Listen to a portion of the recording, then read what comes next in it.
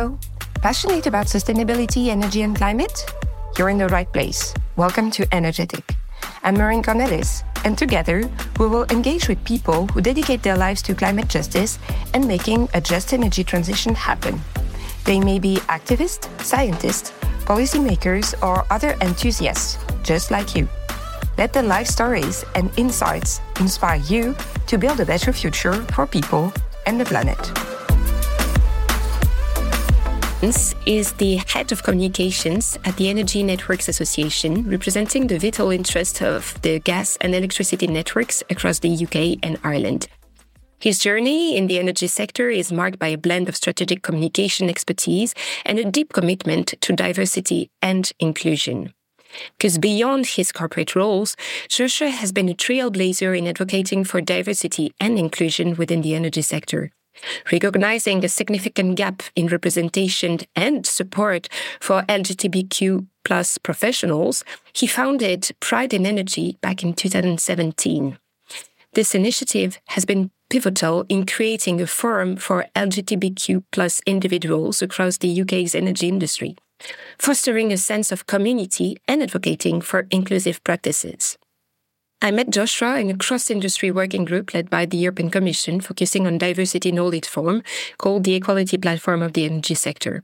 This forum serves as a platform for sharing and promoting best practice in inclusivity and aims to drive change and encourage companies and organizations within the energy industry to embrace a culture of diversity and equality.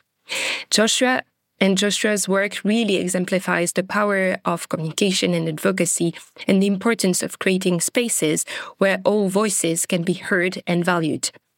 His contributions are elevating the conversation around LGBTQ plus right inclusion and also sets a precedent for other industries to follow. Joshua, welcome to Energetic.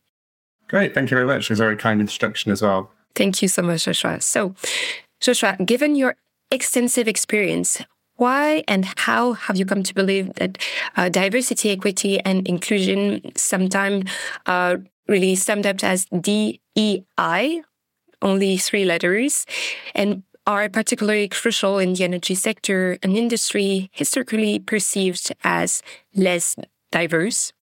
I'll cover that from a very kind of practical point of view. I'll park my kind of ethical and moral views to one side, actually, controversial in this possibly. There is an absolutely massive skills gap coming for the entire energy industry across the full spectrum, whether it's the world I live in, whether it's, comms and policy and the kind of strategic corporate roles, through right to most extreme level with kind of engineering, practical skills, on-the-ground field staff. The generations that are coming into the workforce now, mine and those that come after it, prioritise this in a way that I don't think others have necessarily, or in the way, possibly not in the same ways that others have. To the extent that when people move to a new company, whether you have protected characteristics or not, making sure that they are considered by employers is a really important factor in people going to new businesses. If you want to be a productive employer, you also need to be a progressive one. Then when it comes to just, whether it's the right thing or not, I think there's also just the fact that people work better as well when they are comfortable and happy in the workplace. They will stay at your company for longer if they are comfortable and happy in your workplace. And making sure that you have, progressive policies, whether that's for LGBTQ plus people or whether it's for, good maternity leave, which I think is quite a basic one, which some companies still seem to be missing. And there's a whole spectrum of things there which just need a little bit of time and attention. They're not particularly resource intensive, they're not particularly costly to the business, but there's a really tangible benefit to the individuals that work there and to the companies themselves. One of our major utilities in the UK a few years ago did some research that suggested that for every £1 they invested into women in the workplace, they get 3 back. So there's just a really, really clear business case for it, aside from it being objectively the right thing to do. Absolutely. And it's true that actually the women part and let's say female empowerment and putting women at the forefront in diversity and inclusion is really, let's say, the most visible part, the part that may have been the invisible or had been advocated for most years. So it's kind of trailblazing somehow the conversation, but it's only the tip of the iceberg, because of course there is like a sexual orientation, gender orientation, but also the diversity and inclusion that comes from the variety of race, background, classes, whether you are part of indigenous group, etc. And acknowledging all those concepts and trying to make them work together is what's called acknowledging, and working together with this kind of approach is exactly what is needed now to make sure that all the workers are happy to come to the office and the talents are within the industry. And that makes, indeed, as you said, so much sense to just make sure that people feel good where they are, because you can't live your own personality at the front door. In my case, I can never stop being a mother. I'm just, it's part of who I am. I am a woman, I am a mother, and those are things that I bring with me when I come to work as well. So it's really, really important to acknowledge that it's not only the brain that counts, but it's also the personality. 100%. But actually, I did some research and I saw some kind of sobering results from one of your survey, your second annual survey back in 2022. It revealed an increase in discrimination based on gender identity or sexual orientation in the energy sector.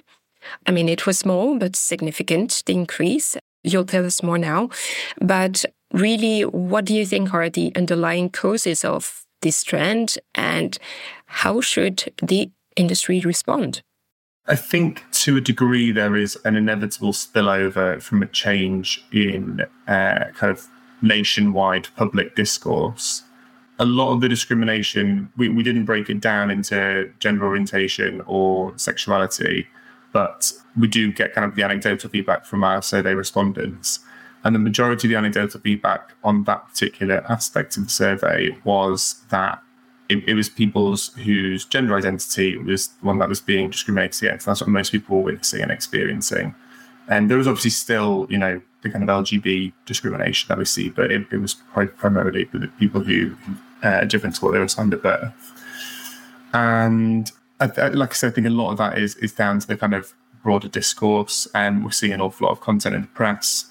There's an awful lot of discussions around this in kind of the kind of national consciousness, really, and not all of it is positive. In fact, I'd say the majority of it is probably quite negative. And this is something I think other countries are going through as well. Obviously, I only look at it through a UK lens, but what we see isn't necessarily positive there. I think what can be done about that, I think companies just have to take a bit more responsibility for their own staff, as is the case at the national level, but also business level or community level. This is a tiny, tiny number of people and tiny percentage of the workforce or population, or however you want to look at it. And I think just making sure that tiny number feel like they're being well looked after, firstly, is not resource intensive to the business. And secondly, as I mentioned earlier, adds the kind of inclusive atmosphere I think employees increasingly expect from their workplace. That's really sobering, because somehow you feel that in 2023, with all the social changes that are at stake, people would be more tolerant and accept more the diversity of people and their background. And do you think that it can be caused by a lack of role models somehow? And do you think role models, and to what extent can they be interesting or relevant? I mean, I'm thinking in particular for younger generations. Did you grow up with the role models that could somehow show you the way? Certainly not in the workplace until very recently. There was no one who wasn't straight, basically, in any of the workforce that I could see until very, very recently. And even then, those that I see aren't at a particularly high level. My current employer and my previous employer both have and had some, which again is good, because I'm a very firm believer that you can't be what you can't see. And our survey responses year on year show that people don't see enough representation at senior levels. They're seeing more and more kind of allyship and vocal leadership, which I think is brilliant. I think at a senior level, allyship is one of the most important things you can have from senior leaders, whether that's for LGBTQ people or any other kind of group. But yeah, I think that's having visibility. To a degree, I think it may take time, depending on which group you're necessarily talking about. There was some research done by another organisation in the UK a little while ago, which they had incredible racial diversity at every level until kind of senior management. And after senior management, that was when you get into kind of director executive levels, it again got very, very white. There's a lot of really proactive, positive things that they're doing on that, and really proactive, positive things that other organisations can do on that. But there's also an element that people just need to have the kind of time to work through their career and need to be encouraged and supported to do that. Absolutely. And do you think that there are some strategies that organizations could share or some kind of good practice that could really be implemented? And I mean, I'm sure that with Pride in Energy, you have developed some guidebooks also on allyship, etc. But could you first explain what allyship is? And second, how that really could become part of some form of company culture? Yeah, so I think allyship just in general, and it's not just for LGBTQ+ people, it's for anyone and everyone, is if you don't necessarily have to have a characteristic. You don't have to be a woman, a person of colour, a queer person, whatever. You don't have to be that person or have those characteristics rather to support people like that. And supporting people who aren't like you is in of itself allyship. I'm a queer person, but I also consider myself a really strong ally and advocate for other groups as well. Because it's just my kind of perspective on the world. And I think there's a big belief in kind of solidarity across those groups as well. In terms of what organisations can do, the date is completely far out of my head, but I will send it to you afterwards. We're actually running an event on allyship next month, where one of my community members, who is herself an ally, she's not a queer person, she's going to be running that session for us, including how to be an active ally, where she'll be sharing some of her experience and some best practice that she's picked up along the way. In terms of best practice kind of across the piece, again, I look at it through a slightly biased lens as someone who runs a employee-led group. But those kind of conduits and avenues are where I've found the most insight. There's one across the UK, which was set up about a year ago, called TIDE, which is the Task Force for Inclusion and Diversity in Energy, which we sit on. Power for Women, which is a really big network for women in the energy industry, sit on. All the other women's initiatives are involved as well, as far as I'm aware, as well as many, many others. And that is a case of bringing together all those different groups, all those different individuals who are really strong advocates in space in the UK, for them to learn from one another and to kind of deliver tangible change as well, the kind of the overarching level for DEI across the sector. Another thought I have as well, again, shameless plug for us, we're in the process of setting up our own website, from which we'll have kind of key places to go and get learnings and information for LGBTQ+ people. A lot of the lessons there, they're set up by traditional UK organisations, but they're equally applicable to other places as well. So once we've got that going, which should be the next month or two, I'd encourage your listeners to go and check that out. I'll be sure to update the show notes to include this information, both about the event and about the platform. So really this kind of... That'd be wonderful. Of course. About this really intersectional approach towards addressing discrimination. It's the word I wanted to say earlier. I mean, it's really... What I really find fascinating within the organization you're leading is really that you don't take... you won't stop at only the gender and sexual identity, but you really want to have people with different backgrounds on board. And I find it really super inspiring, because very often it feels that the organization are focusing more on one aspect of diversity and inclusion and fail to have a more integrated, looking at the staff, looking at the practices, looking also at the way they treat their, let's say, customers or business partners as well. Whereas what I understand is that you aim for like excellence at all levels. But how do you make sure that this kind of long journey is not so intimidating for somebody who would like to start, who just realize by listening to this podcast today that they have so much more to do? Where would you advise them to start and not be intimidated by the size of the challenge, really? I guess that the first step is to consider where you can add value to, whether it's you as an individual or you as an organisation. So when I set up Pride in Energy, I used to work for an organisation called Energy UK, which, much like the Energy Network Association, is one of our kind of two primary energy trade associations in the UK. And they look after the retailers and generators, most of those organisations. And I looked at and I was like, right, we're a small organization. We're like 40 odd staff. It's bringing in me and maybe one or two of people within the business who could dedicate any time to this. Money wise, they're not for profit, can't dedicate huge funds. What they could do is they have over 100 members, they can bring that together. You have the kind of convening power to bring those other businesses and other organizations together. And that adds a huge amount of weight.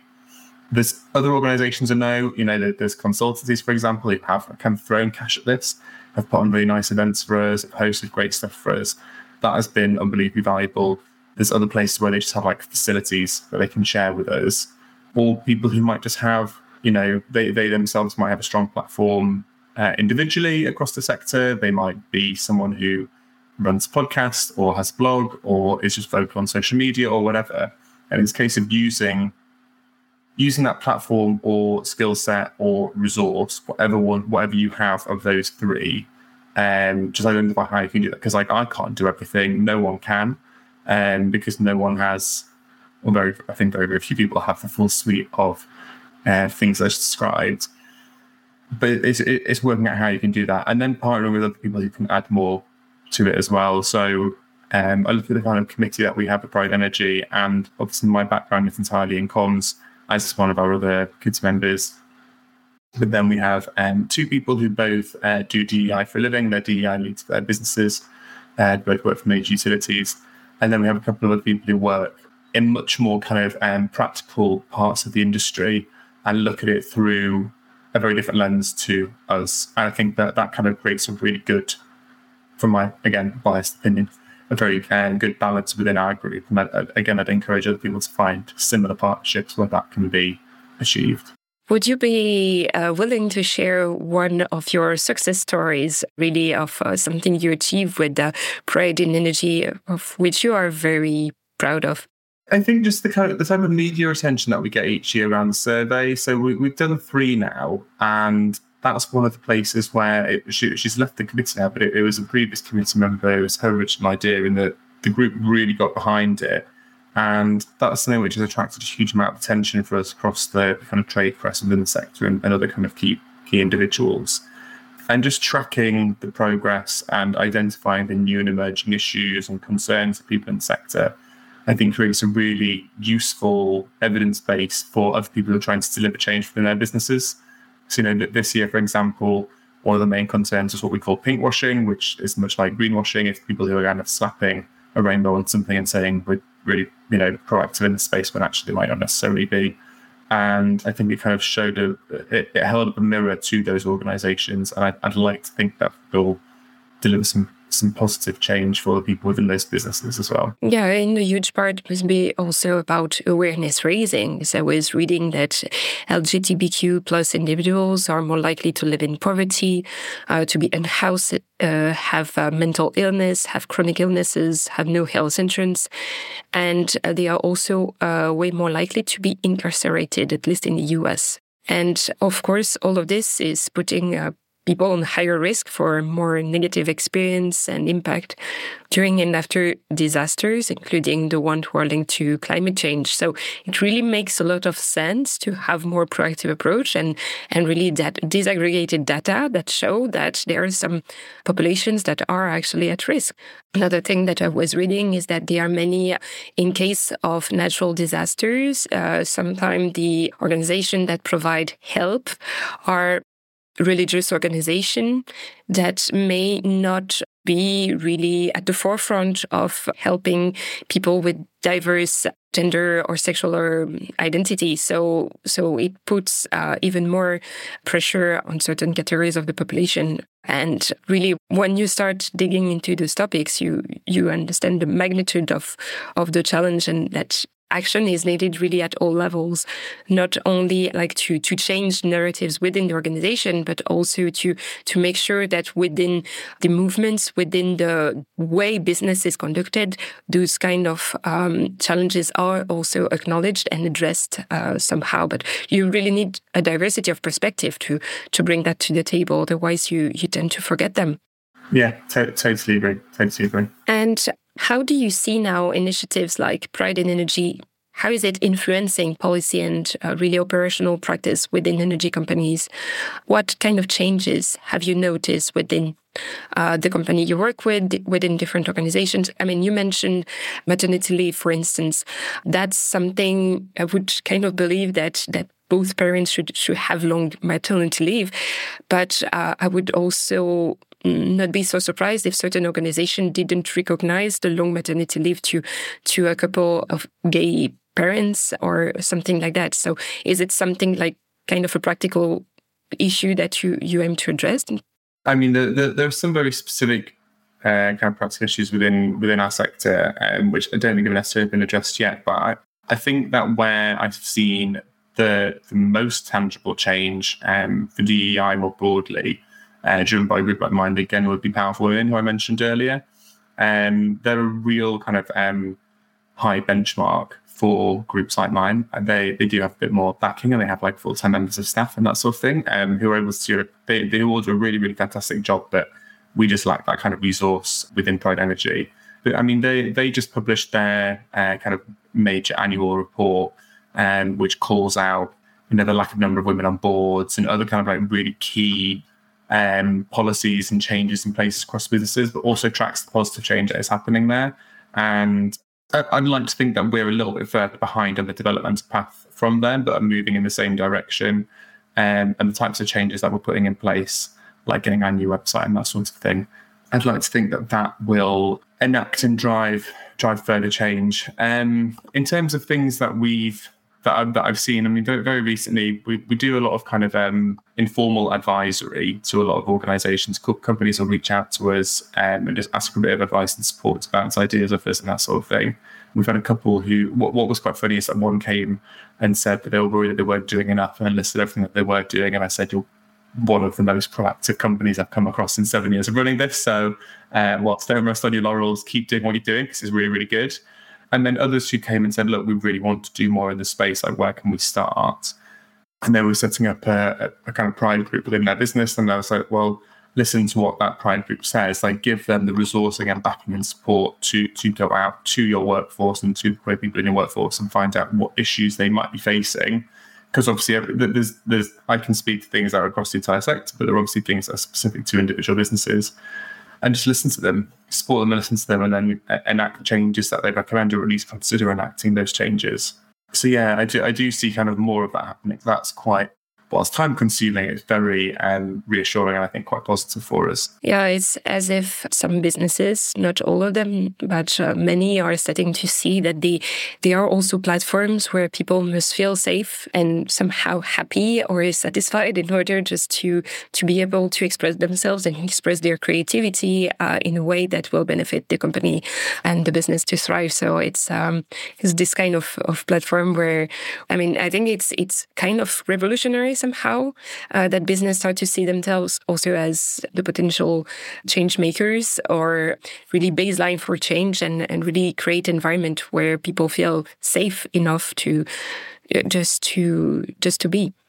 So what would be your primary goals for Pride and Energy in the years to come? And how do you plan on addressing these evolving challenges? I mean, before we started this conversation, I told you that I have just been a jury member for an initiative on diversity and inclusion in the solar energy sector. And that was really, really interesting. And I've seen many interesting initiatives. So organizations have applied to a solar power price on diversity and inclusion. And the initiatives that have been recognized as the trailblazers are one by Dress Group EU, which is more about the place of women and people who identified as female. Another one is about including Bedouin women. It's an initiative in Israel on training and really upskilling some indigenous communities. And another one is with the Solitech, and it's in the Baltic country, and it's more about people with a physical disability and how to include them. But I was also surprised not to see initiatives that are actually showing or maybe they are a little bit timid, but organizations that are going in the sense of what you do with the Pride in Energy, with the advocating for a better inclusion and of people, LGBTQI plus people. So there is definitely some room for dialogue really in this sense. So where would you be your next goal? I would really love to see you apply for this Diversity and Inclusion Award next year.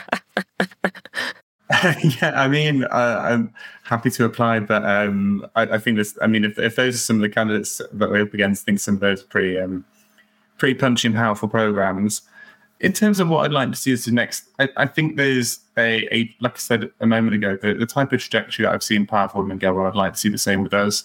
And we're looking at bringing in some kind of more formal partners, which should hopefully be able to resource us a bit more to do more proactive work. I'd like to see the trajectory of our survey going in a really positive way. So some of the key stats that we get every year, but, like you said earlier, the amount of people who've experienced or witnessed discrimination, I'd like to see that go down. I think that'd be a really clear, tangible win for us.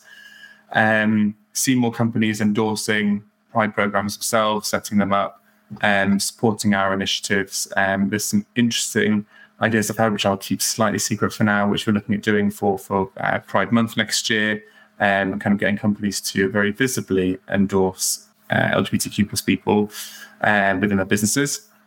And I'm trying to think what else really. I think like I said, we're looking at setting up our own kind of formal website, kind of formalizing a lot of our processes and stuff. And I'd like to see a lot of people taking the support that will be provided to our resource library and again using it to enact change within their organizations. But the short answer is continue along the trajectory that we're on, because I think that the one that we're on as a group and that the wider sector is on is largely positive. As is always the case, it's a slightly bumpy road. There's always going to be issues that arise and new challenges that come up as well. But what I've seen over the past few years has been very positive so far. Yeah, and I mean, I find it so inspiring that this kind of initiative is happening in the energy sector. As we said earlier, it's kind of... it's perceived to be less diverse, a little bit more, conservative somehow, with the same kind of people and same kind of profile applying for it. So the fact that this change is happening also from the bottom up is really, really, really interesting. And also it's kind of showing the way that it's possible to do something that is not business as usual, that it's really possible to reinvent the sector. I mean, it's facing a transition from fossil fuels to clean fuels. So in the mindset, it's also important to really embrace the diversity of the workforce because it's like maybe the only opportunity this sector will have to reinvent itself somehow and acknowledge better the needs of the workers and also the needs of the population it serves.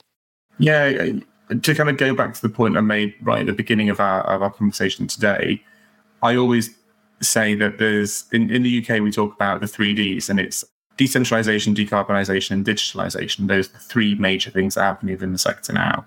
I was in this fourth one, that's diversification, because the workforce itself is under a huge, huge transformation and has been for decades. And you're just not going to get the people to do the work that you need. And what I'd also say is that particularly with the sector, companies either already are very progressive in how they're delivering the decarbonisation agenda. And you've got companies whether like major European utilities or kind of smaller companies within the UK or within other countries across Europe, which are delivering really, really positive change for the climate and for the planet, and for like their local communities and businesses and all that sort of stuff. But again, like it's a really important box for staff to look at. I was at an event last week, spoke on another panel, and then I kind of quite flippantly referred to it as companies need to kind of pass the vibe check.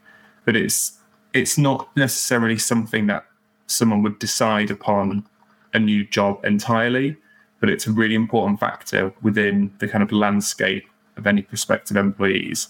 And we're going to have to fight for every single one of those prospective employees, because I look at the UK, for example, a lot of people that we need have a STEM background. If you've got a STEM background, finance pays better than a lot of the jobs that you get in the energy sector.